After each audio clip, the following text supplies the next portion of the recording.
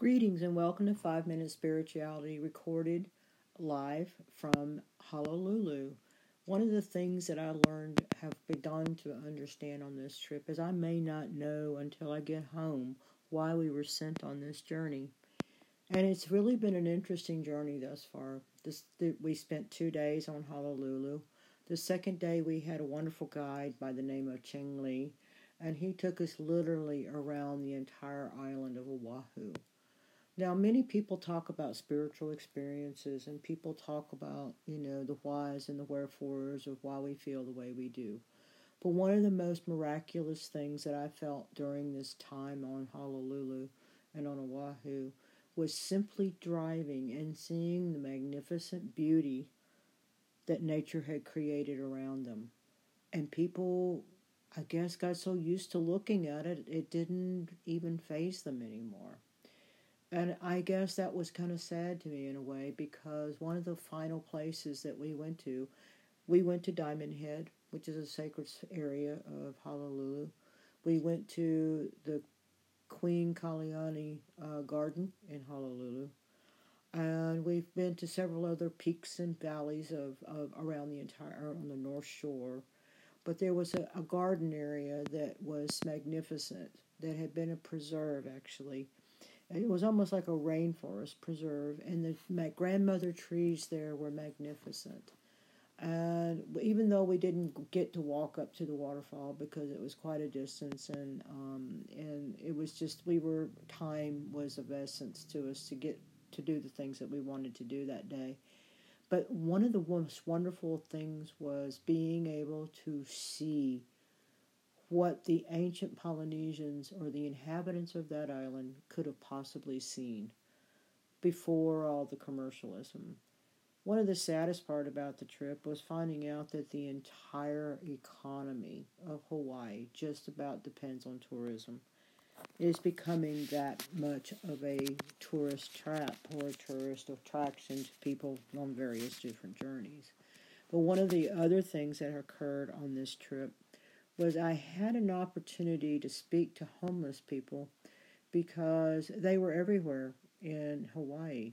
We don't think of a pristine paradise type place as having homeless, but they did. They had them everywhere. And so, me being the person I am, I just sat down and literally talked to them in every location that we went. And one of the places, the first one, was a homeless in the Queen Kaliani Garden, which was a very, very, very, very small garden. I don't want you to have the misconception. However, it was very sad, because that particular garden didn't feel like it had been fed for many, many years. And it housed a lot of homeless individuals.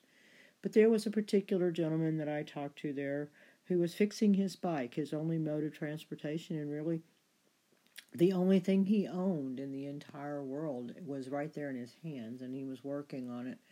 And he was telling me his history and where he had come from. He was a resident of Honolulu originally, and he just lost his job. And he wasn't, because of the economy of Hawaii the way it was, he wasn't able to get another job and therefore became homeless. And he's lived in the gardens in various areas around there because the weather is conducive to that. I mean, they don't get too cold, they don't get too hot, and it's a perfect place to be, I guess, if you have to be in that situation. Beyond that, the entire island is, of course, based in tourism.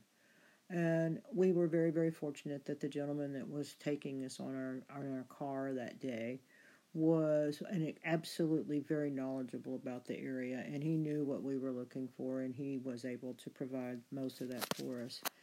But the spiritual journey continues, and the next time I do the podcast, I will be talking about the simplicity of connection. And one of the things that happened during this time is that the simplicity of connection I already talked about when we were out in the middle of the ocean. But now I'm going to talk about the simplicity of connection to people. We were traveling together, a group of 4, and we connected more. I connected more with people that I didn't even know and homeless than I did with the 4 people I was traveling with.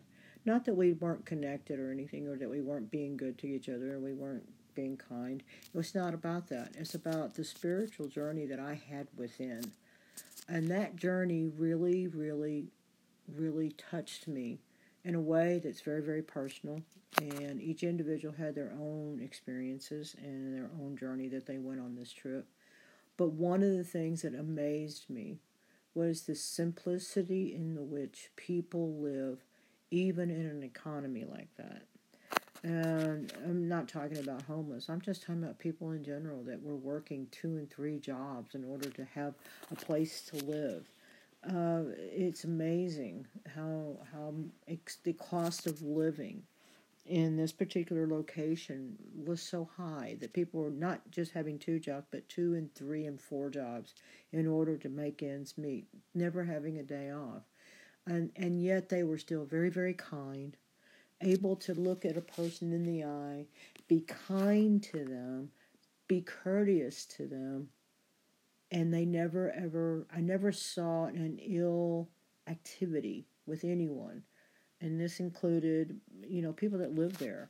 And I don't know if it's because they have a different lifestyle there, because of the tourism, and they know that anybody at any given moment could be watching them.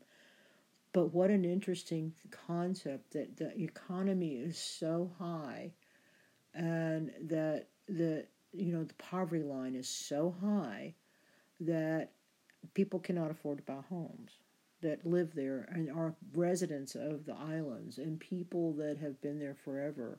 They're having a hard time making ends meet. So I was able to connect in a different way of being so very grateful for my home in Pipe Creek, Texas. I have a home. It's a small home compared to some people, but we're on 2.5 acres here in Texas. And I remember thinking to myself how very, very fortunate I am and how very, very lucky I am to be able to say, I love my home. I have a roof over my head. I have food on the table. The simplest things in life. And I can still be able to travel to other places and see how other people live. It's not about the journey outside of yourself. It's about the journey within. And the more on this trip that we've traveled, the more the journey within became for me. People kept asking me, why did we come on this trip? Why did we come on this trip? And if I have to tell you why you went on someplace, and that's the reason why you're going, then you're missing the whole point. And I'm really sorry if this is the kind of journey that people have. And the truth of the matter is, you can have a spiritual journey staying at home. But most people don't, because they're too busy, or they're too busy outside of themselves to get into that internal place of connection and fulfillment. Anyway, it's just food for thought. We will continue the podcast on Maui, where the largest banyan tree exists, and I will discuss that with you later at a different podcast. In the meantime, I hope you have a wonderful holiday and Thanksgiving, a time of family, but it also can be a time of dear stress. So just know to take a deep breath, count, and know that you're wonderful and you're loved. Take care. Bye-bye.